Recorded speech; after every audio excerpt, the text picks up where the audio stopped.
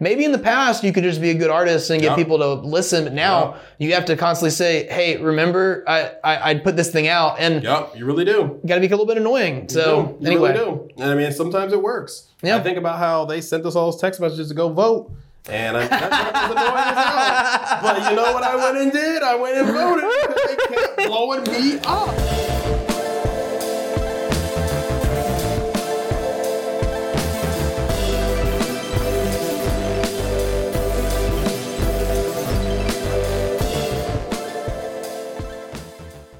Hello, everybody. Welcome to another episode of Psychoactivision Presents. I'm your host, Peter Strickland, and we've got a wonderful interview for you today.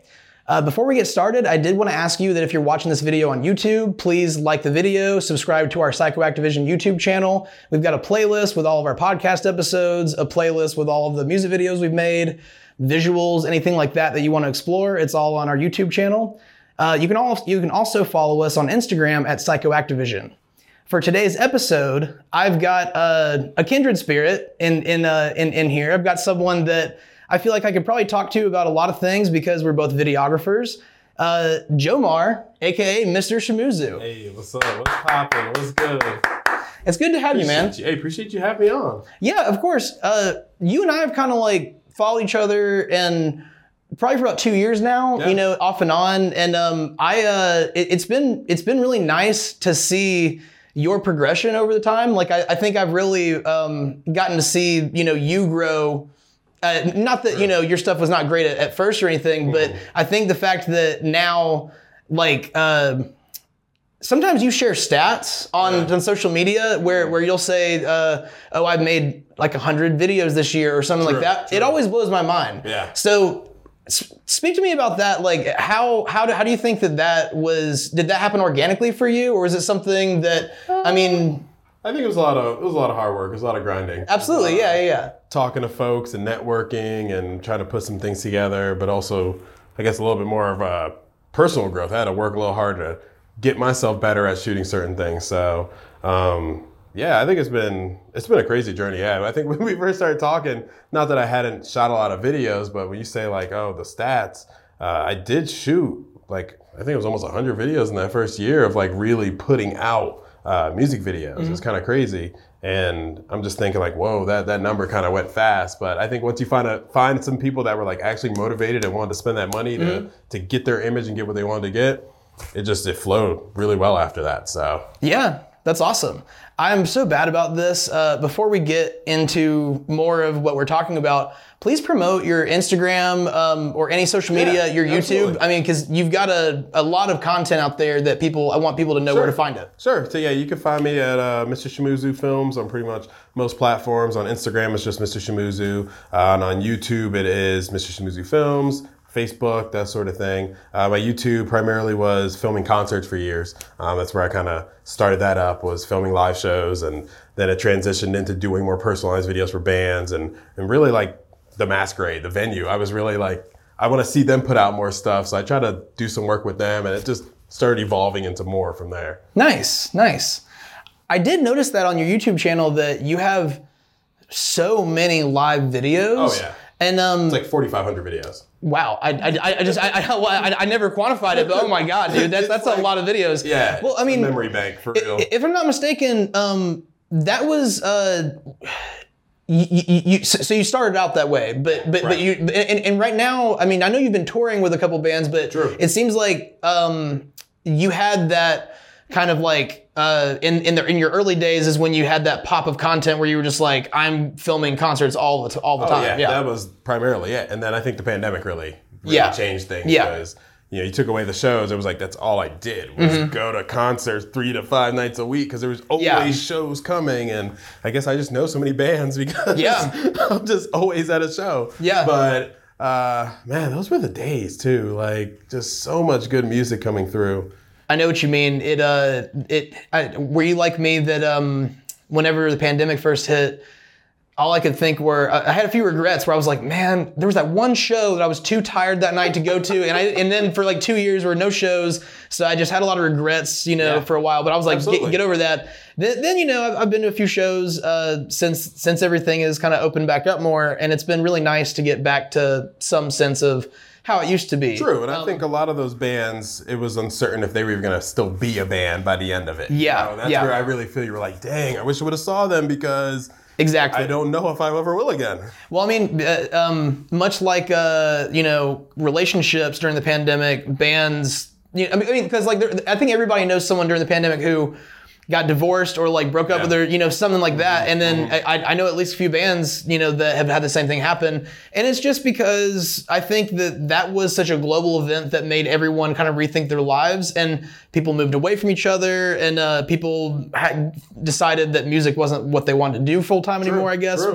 But it's really cool to see people like you though, who were able to kind of shift gears a little bit. Cause I know you were making music videos before, but it sounds like, but it sounds like the pandemic made it where it's like, okay, well, if we can't go to venues, we can still make videos outdoors. We can make them at our homes. Like that's one thing I want to talk to you about, is kind of the DIY nature of like what a lot of what you do. And I kind of wanted to clarify a little bit. If I'm not mistaken, you are like me. You didn't get any formal like instruction on or education. Exactly. Yeah. Okay. So for you, how did you learn primarily? Was it through mentors or was it through? It was through a lot of YouTube and trial and error. I understand. Yeah. I used to shoot stuff on cell phones at concerts. So when I got an actual camera and started learning out, I started figuring some things, but it actually really took me buying an online course. Like buying like full-time filmmaker. Yeah. That was the big one where it was like, oh, I should be shooting this in, 24 frames a second and that sort of stuff that, shutter speed needs to be 50. And I'm like, oh, okay. Yeah. So it honestly took getting that to really help me and learn and accelerate to get the visuals better. Yeah. Yeah, that really, I think honestly purchasing that was like the best thing ever.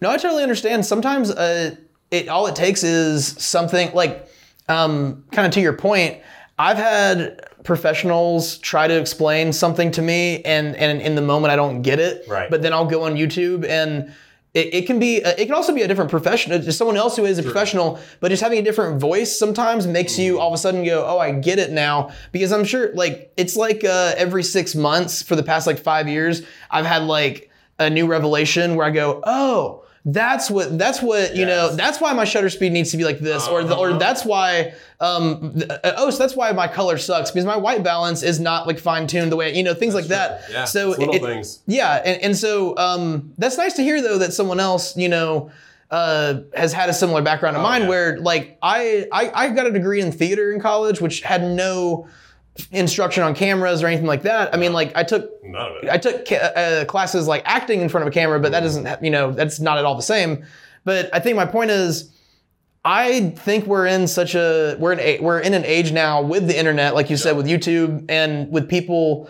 There's even people like us who they want to pass their knowledge on, and they make a YouTube channel where they, and that kind of thing. I think it's amazing. So do you have anything to speak on with that? Just kind of like, have you ever had a moment where you're like, man, I'm actually really thankful that I didn't go to film school or something? Like, for example, like for me, I've met people on film sets before who they seem regretful that they went the more formal route because they're wasting a lot of money or something like that. Yeah, and I've seen a lot of that online, talking to mentors and stuff, that it's like, it's kind of a plus or minus. You will get a lot of that great training and learn a lot of things about the industry, but you could also come out of it and not go anywhere with it. You know what I mean? Versus, the internet is powerful. YouTube is powerful. And even still purchasing other packages or other learning courses to really get there, it's the knowledge is there. You just have to kind of take it and go with it. So it's crazy. The age of the internet has changed a lot of things and a lot of different career paths where people can live off the internet now, making money off of, doing this sort of stuff. So it's an amazing time to be alive.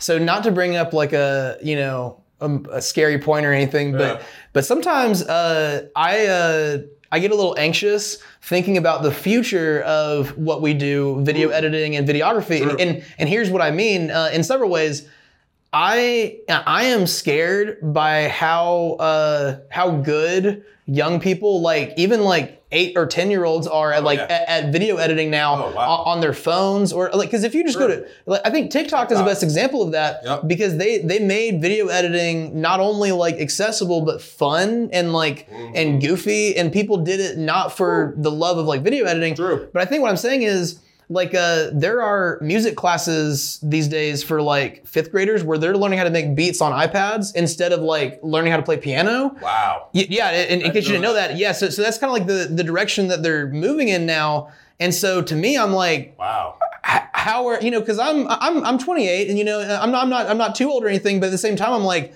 by the time I'm like 40, the people who are like 18, they're gonna know so much more than me. And so I think I try to keep up with everything that's, you know, modern and that kind of thing, but it's a little bit difficult. No, that's insane. I mean, we're going to replace real instruments with just, you know, iPads and button pushing. No, like. But I mean, the same thing is going to happen with video editing, that people at some point are going to respect someone who can edit a TikTok video really well, just as much as me and you using Premiere, you know, and I already get that sometimes. Have you ever had somebody like kind of act like I'm sure you get that, where you have someone at, like, they look at your product and they go, really, you think it's worth this much or something like that, and they act like, man, my, like, you know, cousin can do this, and they're like 15, and I'm like, but your cousin's probably using like filters, or they're probably using like presets, nothing that they created themselves, you know? And so, and not that really matters if the final product is good, but to me, I can always tell, like, I've talked before about, I like to use a lot of VHS effects. Oh yeah, those are cool though. And you can always tell what is a cheap filter that someone bought off the internet or something, and what's like a real, like, you created this using, you actually knew what you were doing. I don't know how else to put it. No, actually, because I had a conversation with my brother the other day about that, like preset made assets that make it feel like you're cheating, you know, when you're putting these things together versus trying to do things yourself. And it's like some of that stuff you just can't do. You know, like you almost have to rely on using those presets. Well, I mean, and that makes sense. I've definitely relied on it, but I think my point is, it's weird to me to live in a world where it's like people respect two things equally, but it's like, I don't know. It's totally different processes. Too. Exactly. I mean, I think really the big difference to me is that the way that, you know, you and I probably edit video is more consistent. Like, we have tools and things to rely on, and like, I guess, logic to it. Whereas for some people, it's just kind of flying by the seat of their pants. But anyway, let's. I haven't tried much when it comes to editing on the phone, so that's a whole. I don't like it. Beast. I mean, because you have iMovie on your phone. Well, no, you don't have iPhone. Oh, no, I do. Oh, for some reason I thought you did. I haven't tried to. I just got it, but I haven't tried to do anything crazy with it. You know what I mean? If I'm gonna make some type of reel or something, unless the footage is already on my phone, I'll probably just make it on the computer. You know, it's easier for me because that's just what I'm used to. But it's weird because most people these days are just so used to doing everything on their phone. I still like the feeling of sitting in front of and I think that's how I feel like a real video editor is. I'm like sitting in front of a real, you know what I'm saying? You got like your setup, right? You got your multi-screen. Because it doesn't make me feel like an editor to be just doing on this tiny little screen, because I can't see even what the video is supposed to look like, you know? But I just, wanted to talk about that a little bit, but that's real. Let's backtrack a little bit. I wanted to ask you, I want to kind of like talk about your origins. Where are you from originally, and how did you, we kind of talked about this a little bit, but like, what is your first experience of getting into photography and videography? Like, you know, I mean, like, for, you know, if you want to share about buying your first camera or something like that, like, that's usually how I start. I'd have to think pretty hard, but I'm originally from New York. Okay. I have lived in Georgia since '96. So I'm pretty much Georgia at this point. I've been like over 25 years or something. Yeah. But, I think my first real experience with the cameras, my dad always had some type of camcorder, those big VHS camcorders on the shoulder. And then I think he upgraded to whatever the smaller version was with those little cassette tapes. And I just remember like filming skate videos with my friends back in the day, just going around and thinking we're gonna get sponsored by the local skate shop. And it definitely started out like that at the beginning. And then I didn't really mess with cameras for a while until pretty much just going to shows. And that was like maybe 2013, where I think one of the first shows I filmed was the Under Oath.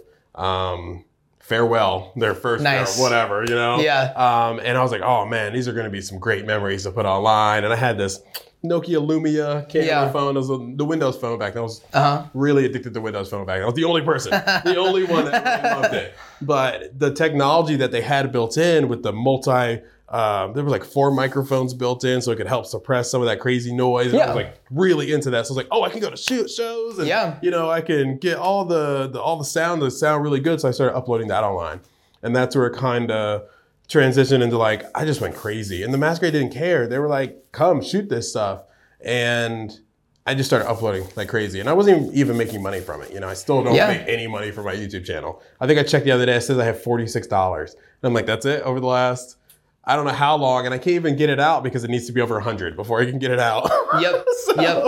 So it really just, it translated to, it started really with the YouTube stuff again. And then, what was it? Maybe like 2017, 2018, I started thinking about doing other content with bands, just seeing the lack of it. I was like, man, you guys could do so much more, especially with the McCray. I went and bought a Canon T3i.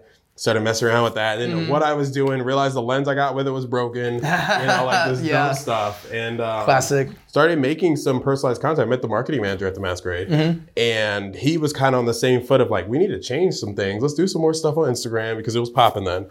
And I started making videos for them.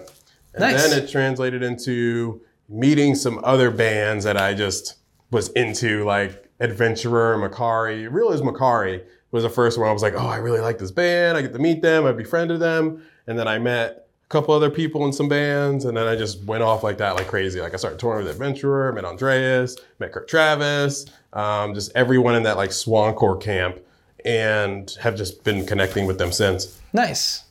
That's awesome. I mean, it's always nice to hear, you know, when someone starts out as like a fan of something that you were doing this for the love of the game. You know, you were not at all thinking, oh yeah, this is gonna like lead to money one day or any. I mean, no, I didn't think about that at all. My first couple tours I went on were free. You know, I still had a day job. I was trying to fit things in to see if I liked it, to see if I could do it. You know what I mean? Just because if you get that chance to go on tour with a band that you like, it's like, shoot, let's go for it. I totally understand. I feel like that would be an experience that I would enjoy, you know, trying at least once. I've never, because I mean, like I've shot concerts, at, you know, local shows and everything. But the only thing that I want to ask about, like going on tour, is it as the videographer, you are not, and the photographer, you're not only, you know, working when the show's going on, you're constantly not only you, I mean, I'm not even you personally, anybody who's on tour that's a photographer, they're like constantly editing stuff. So does with you being the main person who's like always working, do you ever get fatigued, or you ever have like days where you're like, it's kind of hard to get through it, or, you know? I don't know. I think it just depends. It depends on how you tour, how your sleeping is, that sort of thing. Because if you get some decent sleep, and if you have some power, I don't know. For me, I feel motivated to get it done and get it to the artist so they can do their thing and call it a day. Sometimes it's harder than others, but I don't know. I think I usually have a pretty decent cycle in terms of like, all right, let me get up. I'm going to knock this out real quick, get on with the day. And that way they have their stuff and I'm not sitting and, I know I got to go do this. I know I got to do this. But I think it just depends on how you tour. When I tour with my homie Andreas, we just have a van that we ride in and we get hotels every night. So usually I'll try to like wake up in the morning sometimes before everybody else, and I'll just knock out some edits then, because I know I can't really do it in the van because his power situation is all jacked up. But, you know, we might go to the gym or something. I might do some work there real quick and just get it done so that when we get to the venue, I can just kind of chill. And that way, if I need more rest, I can get it then versus, you know, stressing on the content thing. Yeah, absolutely. So, you know, I'm sure you enjoy all the different stuff that you do equally in some ways, but but if you had to pick, you know, if I told you could be, you know, make as much money as you need and you could be full-time, like a music video director or a tour, you know, like big tour videographer. Do you prefer tour or do you prefer music videos? I've gone on tour less than 10 times, but I enjoy it. I think because I just started going in the last, I'm like 33. So it's like, I think I just started going the last like 3 to 5 years. I'm like, okay, I could kind of get it, but I don't know. I think it just depends on the situation that you're touring into. Sure, yeah. And you're touring in little vans and stuff, and you're sleeping in the van, that gets old. You know? No, for sure. Once you're kind of working with some artists that definitely have a little more clout, a little more money, it's easier. Like when I was riding with Fit for an Autopsy in this past January, February, we had the bandwagon. I got the bunk bed, I've got a table to sit at and work, I've got a toilet, a shower, a sink, a fridge. I can do that. Yeah. I can literally wake up and be good with that. You know, I wake up and we're already there. There's no day driving. That's what's beautiful of it. It's crazy. Yeah, I was gonna say. I mean, I feel like that is definitely the preferred way. I think that's really what it comes down to. Is if it's a tour where they have enough money for a bus or something that is, you know, substantial enough for you to like live on, because I mean, being in a van can be fine for, you know, short tours and everything, but it can get old. So yeah, especially if you're sleeping in it. Yeah, which I've been there, done that. And hey, you know, I can't knock it. You got to do what you got to do. But at some point, I'm like, we got to go up. Yeah, no, I totally understand. But I get it's expensive. I totally see all the struggle on the road. And then, honestly, I have trust issues with hotels because dude, I have a good story about. Okay, well, I was gonna say because I've paid like $150 for a hotel room before, and then had like roaches in there, and I'm to me, $150 should be at least you know, not multiple roaches, just one roach at the most. You know, but anyway, yeah, man. And I think there was a sink that like didn't drain. It was just like full of water. It was gross. Yeah, it was an awful. Yeah, but it was like the only place available that night. So anyway, wow. But tell me about your story. What you got? Hotels, they're rough. Like you just never know what you're getting into. It'll say non-smoky and the smoky in there, and that's kind of what happened. We went to this hotel. We was on tour. I was on tour with my boy Andreas. This was like last summer. We were with Strawberry Girls, who ended up coming to that same hotel, ironically. So we got it. It was like probably 1 o'clock in the morning because, you know, we get there kind of late. And we get the key. We're walking up to the room. We're just chilling. All right, we're about to go up in here. We open up the door and we look in, and there are a couple in the bed kind of hanging out, doing their thing. And I'm like, whoa. This is not the room we need to be in. And me and Andreas look at each other and close that door and walk away as fast as we can. And it was like, dude. It's like if they gave you that key. Not just walk in on this couple. And why did they not have the deadbolt? I don't know, man. That shit sucks. Like, I mean, did y'all still stay at the hotel? He went and complained. And the dude gave us another room. All right. And then we get in that room, and that room smells like smoke. And he's the singer, and he's like, oh, I can't do this. Yeah. But, you know, we kind of sucked it up because it was like, God, we have to leave. And then what are we going to do? That is, well, so you know what? I feel like I'd be more mad if I was the couple. Absolutely. Because I'd be like, wait, you guys gave a key to random people? And, you know, because... but I've learned through reading like online reviews and shit, like you can't trust hotel management anywhere because like, I mean, I've read hotel reviews where someone's like, I woke up in the middle of the night and the hotel manager was in my room smoking a cigarette. And like, I'm like, what the fuck? Shot.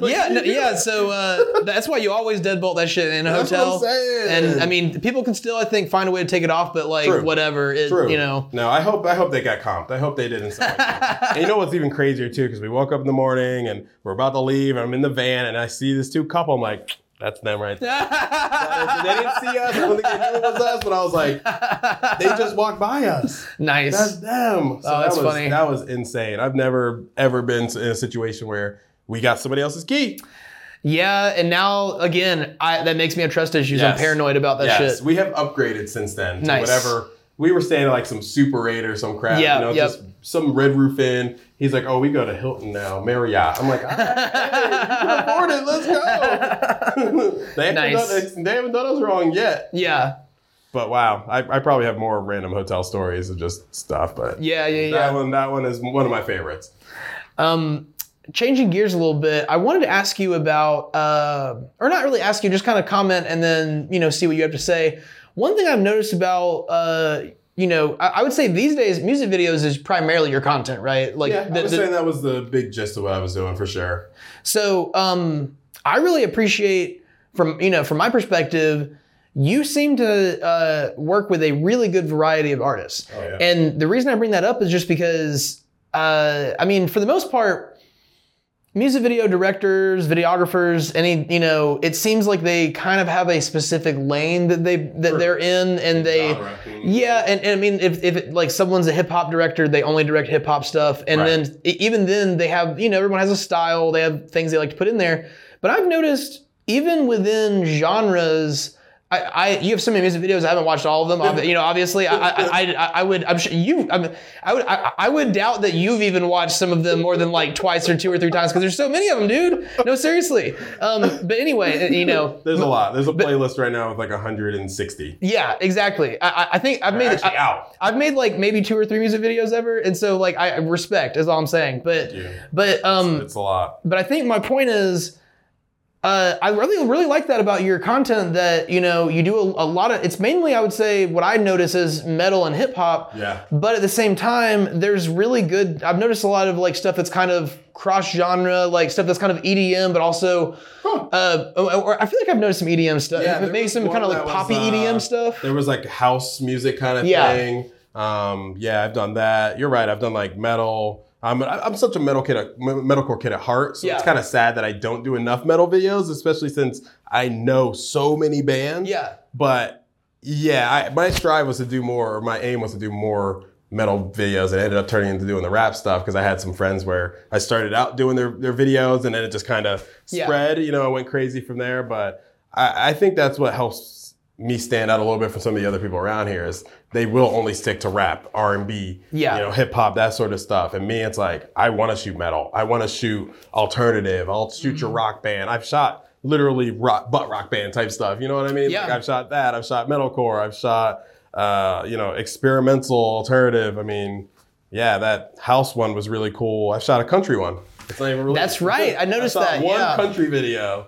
I don't think he likes it though, but it's not a me thing. It's a him thing. But. Well, I mean, honestly, but country music videos, I would say out of all music video genres, it's a strange one. I mean, to me at least, because personally, like I think hip hop videos are the most accessible to create. Absolutely. Because all you really need is, for the most part, a person lip syncing the lyrics in front of the camera. You really only need one person. That's it. But then like a country videos often are like a narrative. Like they have like they need to have multiple people. Right? Like it's not really someone just singing in front of a camera. And then even like rock music kind of goes in and out. Sometimes it's narrative. Sometimes it's just performance. Yeah. I'd prefer if it was the former. I wish it was just a little bit more. Actually, I want it to be both.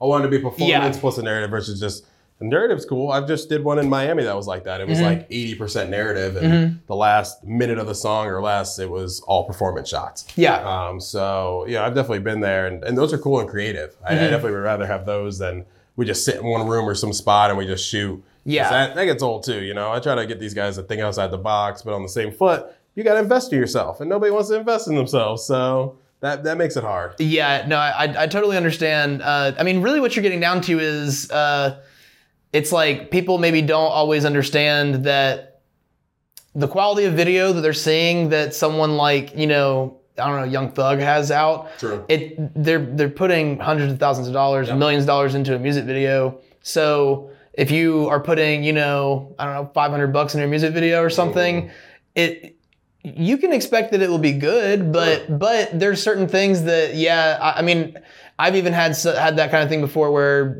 someone's like, I have an idea for a video, and then they give it to me, and I'm like, I can do what you're talking about. It's going to cost a lot of money, and a lot of time. And that's the main thing. Time is money. Time is money. So that's what it comes down to is because I'm sure you've had people suggest something and you go, okay, I can shoot that, but the editing process or something is going to be ridiculous. So we're going to have to figure out a way. It's going to be more expensive than my normal videos, or True. Yeah. Or even just paying for a location. Or I had a situation with a band where we already talked about, hey, this might look good. This location's dope. Let's do it. And then they're like, oh, money, we can't afford this now. And I'm like, but we just talked about this. And they rather, let's try to do a free-ish thing or something. I'm like, hey, we could do it, but if we get kicked out, XYZ, I'd rather it just be a lot more of a controlled, environment. Especially when it comes to like bands that have drums. That's really it. That's all I used to really say. Once some drums hit, that makes so much noise. So much so where it's like, what could happen? So I would rather it be a little bit more of a controlled, planned experience. Let's let's plan this out, let's figure it out, and let's do it. Absolutely. And hey, if you have extra money, put it down on marketing. You know, put yourself out there so more people can see it. I'd rather them come with a good plan with that, you know. Well, something, that I also appreciate about like what you offer is, other people do offer something similar to this, but oftentimes it's like in a rental situation. You offer 2 levels of video depending on the camera you shoot with, because you do have a Red cinema camera. True. And that by itself makes, it's kind of silly. Like Red is obviously it's an awesome brand, but it's one of those brands that even just that name being associated with a video makes it like, oh, this is worth this much more. Oh, for sure. Especially if they know what it is. Exactly. A lot of people don't know it and don't understand the science and stuff behind the Red. Now, like on the flip side of that, as good as Red is, I've known people who have told me that the videographers who've said, oh yeah, I've had rappers like message me and ask if I have a Red camera. And then the videographer said, no, but I can rent one. And then they're like, I don't even want to mess with you if you don't own a Red camera. And I'm like, wow. Do you understand how much those cost? Like, because the thing is, it's not even only a cost thing, it's a practicality thing. If your budgets are good enough to where you can just rent the stuff, then most people are like, well, I can use a different camera if I want to on another shoot. I'm not locked into a certain camera. So I guess my point is there's a flip side of that. Some people think Red, but you have to know how to use it. You have to, and that's something I noticed that you did was that when you first got it, you kind of offered like discounted rates and you said, hey, I just got this camera. And obviously the content. I needed to build a reel from it, Well, and the content was great, but yeah, if you haven't shot much with that camera, then people are going to like, well, I want to see what you've done with it. But anyway, I appreciate that you offer the 2 because it gives people pricing options and it makes them, once they do commit to the Red, have you had people really kind of like, I'm sure you've had great experiences with people being happy with their product and everything. Right. So yeah, I think it's almost there's 2 sides to it because you have some folks that know about it and are like gung ho for it. Like for instance, you said the whole, do you have the Red or not? Do you own it? If he would have came to him and been like, yeah, I got it, let's go, and built that into the price, he wouldn't have even known. It's true, yeah. On the flip side, I got a gig with a bigger artist because they had the Red. Because the dude he was sending multiple messages to people. And as soon as I said, well, I have a Red, they went with me. Nice. So it's, and that it helped me get in the door. When I knew that's what I was getting into when I bought the camera. I knew that it would help open up those doors. And then on the flip side, I've had artists where I've gotten them to do that deal when I got the camera, come and see, shop with it on the low. And there's a couple folks that just don't see it and don't understand the difference. They see, it looks good, but they don't really get it. They don't get the color science, none of that stuff. And they're the ones that are just going to go back to the regular camera the next time. Yeah. Versus you have some that they understand it, they see it, and they know what you can do with it, and they'll keep spending it because they want that look every time. Yeah. And it's hard because I own a R6 and the quality of that is so nice. Sometimes you forget which camera shot what because they both look so good. But I can always tell with the Red, it just looks slightly different. But I'm guessing that's because of the sensor. It's like full frame versus Super 35. I know it makes folks look a little bit differently and the quality to come with it. But I don't know. That Red's a nice camera. I enjoy it so much. Kind of I guess some videographer talk we're going to get into for a second, but I know that, at least I've noticed on social media, you usually shoot with your, I'm sorry, what is the Canon camera that you have? I have a Canon M6 Mark II. That's what I was. And then I have the R6. Okay. Which I just got that a couple months ago. The M6 is what I'm thinking of. I've noticed you use that a lot on a gimbal. Yes. But you don't use, do you have a gimbal setup that can hold the Red, or is it too large? Because I'm just kind of curious because I don't know. I guess yes and no. I do have the regular gimbal I use, which is like the Weeble S, that can hold the Red. But I have to use like a really small lens on it. So, it's just a weight and size issue. The weight and the batteries on the back. If I did it without the batteries and did a plug-in cord, I can probably get away with using a bigger lens on it because it's helping offset some of that weight. Yeah. I did buy a Crane 3, which is like that way bigger gimbal to put it on it, and it's great, but it's way too heavy. It's like 10 pounds by itself or something. Not even, but you know what I mean? It's like... It's not practical. It's not. I tried it on the shoot and I couldn't do it. My arms were screaming. Yeah. And it was so cool because it was getting the look I wanted, but I just kind of realized that's going to be like a handheld cam unless I have a certain situation I need to run the gimbal on it. And when I do run the gimbal, it does work out great, but I kind of like having it as a handheld cam. And one of my mentors, he shoots 95% with that camera handheld. So, and he does a lot of big work. So, well, I guess that was my main question was that, have you noticed, I mean, whenever you're shooting with something like a larger cinema camera, you have to kind of like adapt your shooting techniques, because I'm sure before that you were very used to only doing gimbal shots. I love my gimbal. I do too. Yeah. I love the movement I can get with it, especially when you have the Canon and the autofocus is fire. I've a lot of people say, "Oh, I don't use it XYZ." I use it. It's there. It works. Haven't had too many issues where it missed. And I love the way at least some of my shots come out using the gimbal, and I have way more control. But I do like shooting handheld with the Red, and it has me shooting handheld with a Canon now too, because you kind of get some differences in shots and scenes, and I don't know, it definitely helps you grow as a filmmaker as you keep going and you're using your tools. I definitely love and miss my gimbal. I still use it, but it's just I have to use it in certain scenarios where I'm like, okay, I can do this. So dang, just when you talk about it, I'm like, oh yeah, I understand. Gimbal. I do. And I never got into using the Steadicam one. That thing's, I have one of those. I tried using it. They're really hard to use. Do you mean like the what you call it? It's got the handle and the weight. I know what you're talking about.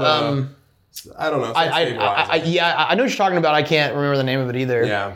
Because that's like kind of the main one they have when they have the shoulder rig with the whole vest set up, and you got the little arm. Well, like, you usually have that. There are some videographers who swear by, like what you're talking about, where it's basically like the Trinity kind of thing. Yeah. And Trinity setup thing. Well, and there's people who swear by that as opposed to a gimbal. So the only time the gimbal I use is I have a Ronin S, and I really like it. Yeah, it's good. Yeah, I mean, like it's still serving me really well. Yeah. But the thing about gimbal work, like I appreciate it and I enjoy it, but like there's been times where it definitely is not as practical. Like I shot a wedding last year, and I remember the gimbal was really great for. I only had one camera. If I had two cameras, it would have been easier because I could have one on like a tripod and one on the gimbal. Yeah. But the problem I was having was changing lenses or taking the camera off the gimbal to get a different shot. Yes. Having to put it back on. It's such a process. So like for me, I just kept it on the gimbal the whole time.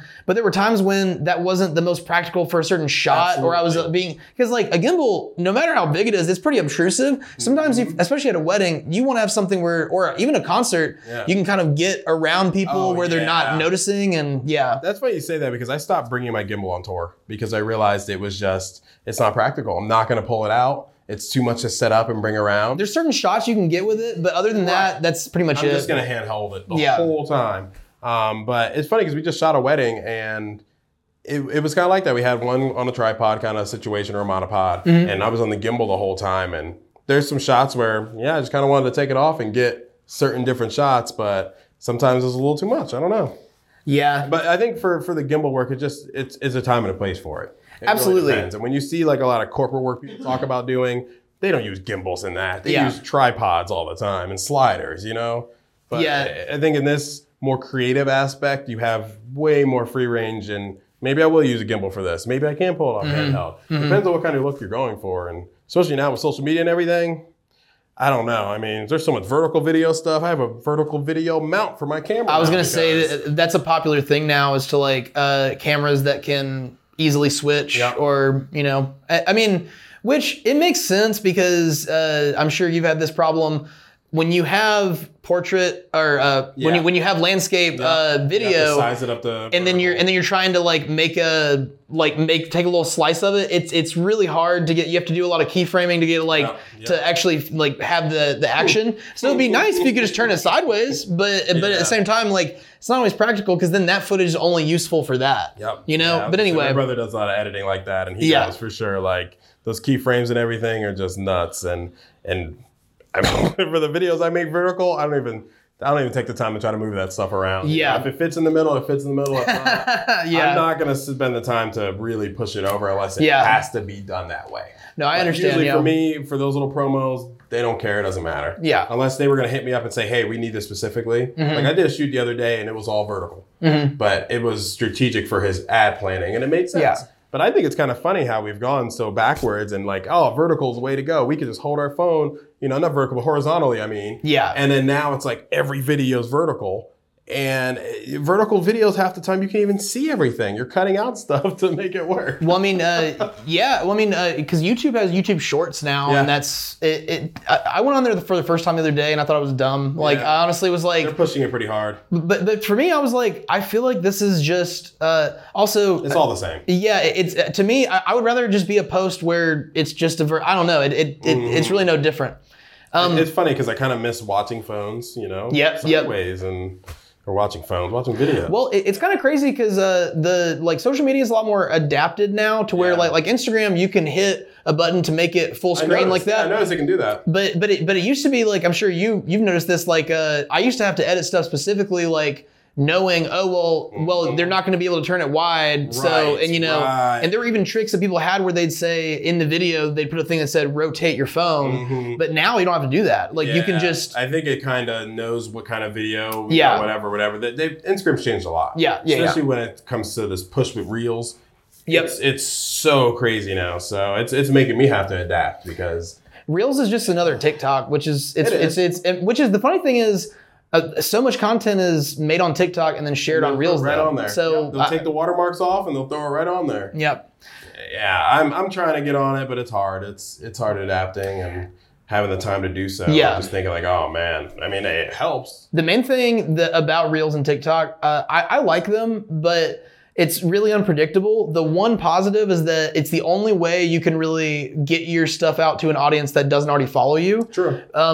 Because that's their whole platform is that they whereas like if I share a post, only my followers are going to see it unless I sponsor it. But then on the flip side of that, it's really unpredictable. Like I've had reels that got like 1,100 views randomly, and then I'll have a reel that gets 11 views right after it, and it's the same content posted the same time of the week, and I'm like, that's it. So TikTok's the same way. I've had it where it's like, it's like 10,000 views and then 5 views. So it's not very I'd say Instagram's a little more predictable, but it still sucks. Yeah. Anyway, it's a battle. I want to kind of transition into kind of like our final part of the discussion. Okay. I want to know where Mrshamoozoo Films is going next. Because I feel like, I feel like within the past, year or so, with you buying your Red camera, and you've definitely been financially and otherwise investing in your business. Absolutely. But I want to know, do you have something that our listeners or like your I was going to say fans, but I don't really know if they're fans. Viewers, your viewers. I was, maybe they want to know what to expect from you in the future if there's some kind of new avenue that you're looking into. Interesting. I don't know what's on the future right now. I've just been kind of focused on building up the brand and networking. I would say definitely 2020, 2021, it was just balls to the walls, like shooting content, shooting videos. I had a day job the whole time. And I quit that day job last summer and have just been focused on doing creative stuff, and things have been great. And then I went on tour for a little bit. Things slowed down, and I'm kind of just, refocusing on some things to where maybe I go on tour more and focus on making more content for bands. Because I went on tour with Fit for an Autopsy, and I primarily sold merch. And I did a little bit of video, but that still helped me get creative, to help me network. So now I'm like, what can I do next? So I'm in talks of doing like maybe some tour documentaries with some bands, that sort of thing. So I'd say more of that type of content, hopefully soon. But I don't know. I'm still just focused on working with artists, working with them, making sure they get their content. Music videos, definitely, that's what I want to make. I want to make those. And it almost kind of goes back to that question you were talking about, like what you want to do. It's like music videos, always. I always want to, that's been a passion. I started making them, it's cool. And I just want more budget to be able to do more creative stuff. Or more, and not even just budget, just give me a little something, a little push, a little direction, Yeah, Let's absolutely. throw up a green screen and try it. I haven't even done anything like that. So I think a lot of that's coming.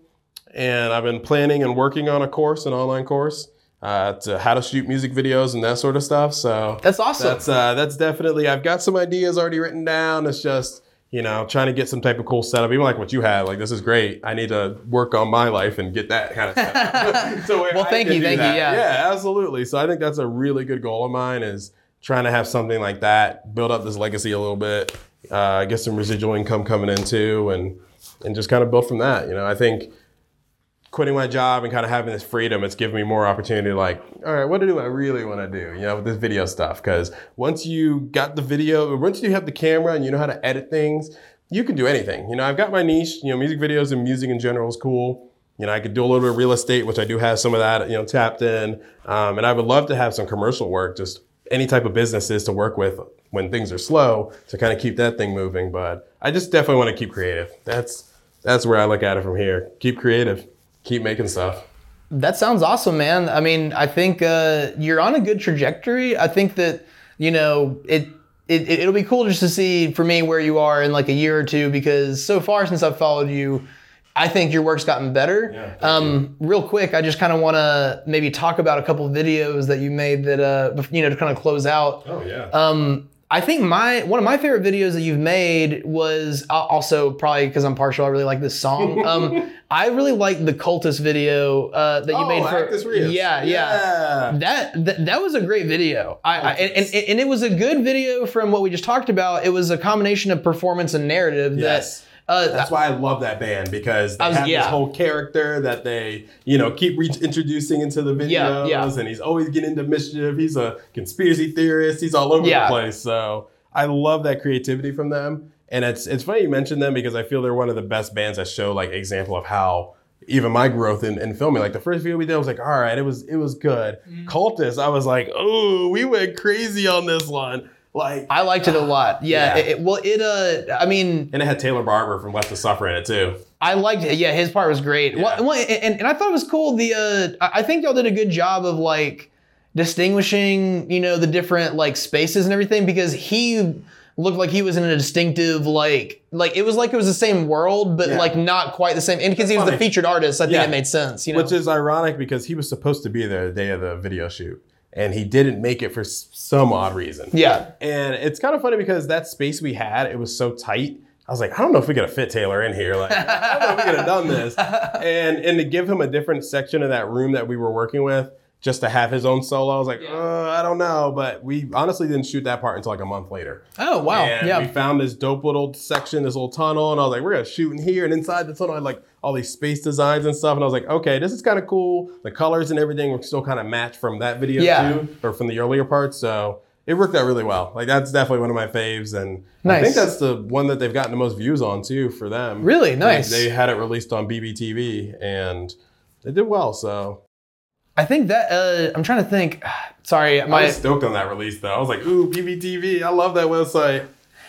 Do you find that, I'm always kind of intrigued by, on YouTube at least, for people, whenever it's released on like from a channel like that, as opposed to like your own individual channel. I'm sure you've had people who it's like, they release it on their own channel and they have like 50 subscribers, and then it doesn't really do much. It kind of goes down. That's where I tell them to market. Exactly. Do some marketing, because get some. I mean, like a way that I see it, like one of the least things you can do is try to find a local, even if it's like a super indie online publication that will write about your release. Because if they just say this music video is coming out today, you can share that it looks legit. So that way people, You're right about that. And I really should push people to do that more, because I love seeing those types of articles. Yeah. Some of them could be cheesy or what, but I have an artist that his video, I know he's been marketing it hard for over 6 months, and it's at like 350,000 plays.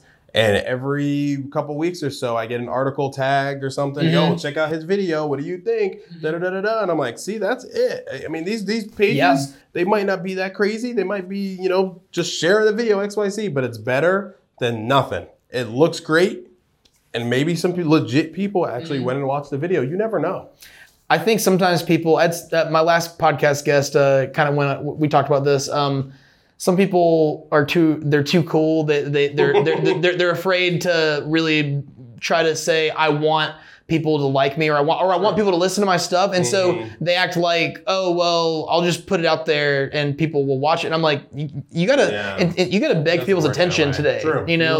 Maybe in the past you could just be a good artist and get people to listen, but now you have to constantly say, hey, remember, I put this thing out. And you really do. You gotta be a little bit annoying. So you really do. And I mean, sometimes it works. I think about how they sent us all those text messages to go vote.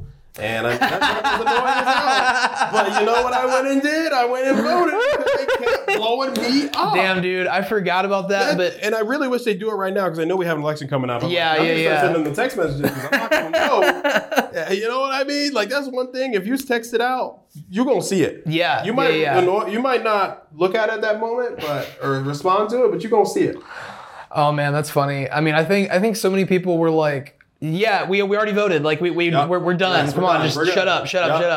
Yeah, that's funny. But that's real. I think just even tell all the artists, just please, if you have any type of anything, market your video. There's no point spending the money if you're not going to spend it to get some people to see it. Because it's literally a product. Right. Yeah. I'm like, if you're going to come spend $1,200 with me, you know, cool. My job's done. If one person sees it, 100 people, whatever. But I at least want you to have people see it. You know what I mean? But they have to be able to do that. So it's a hard one. You know, because really that's not your job. Like your job is to say, hey, watch this video because you know it's part of my portfolio and everything. But at the same time, you're like, but past that, if it does badly, it's not on you because all you did was create it. I want them to succeed. Yeah, obviously. That's right. That's why I got into it. I want people to succeed. But if they don't want to do it for themselves, it is what it is. You know, hey, I can't do nothing about it, but I'm just glad that we got a good looking product. Yeah.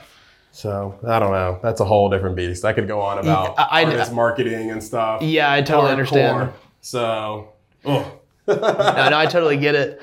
I think we're probably going to wrap the conversation up here. Sure. Let me ask if you wanted to promote anything else. Like you're just kind of like, you know, I like to bookend it so people can hear the beginning and the end. Yeah, so absolutely. Your Instagram, YouTube, anything like that? So you can find me on Instagram at Mrshamoozoo and the same at Twitter. You can find me on YouTube at Mrshamoozoo Films, where you can find those 4,500 plus concert videos. Shit. It's a lot. And my website, Mrshamoozoo.com. Awesome. Yeah. Dude, that's awesome. I got merch. Check it out. Yeah. I got it. Come and shop. I was going to say, you came prepared. Yeah. But dude, thank you so much for coming in. This has been a great conversation. And like I said, can't wait to see where you end up after this. Oh yeah, you're going to see soon. We're doing big things. Yeah, man. Thanks. Thank you.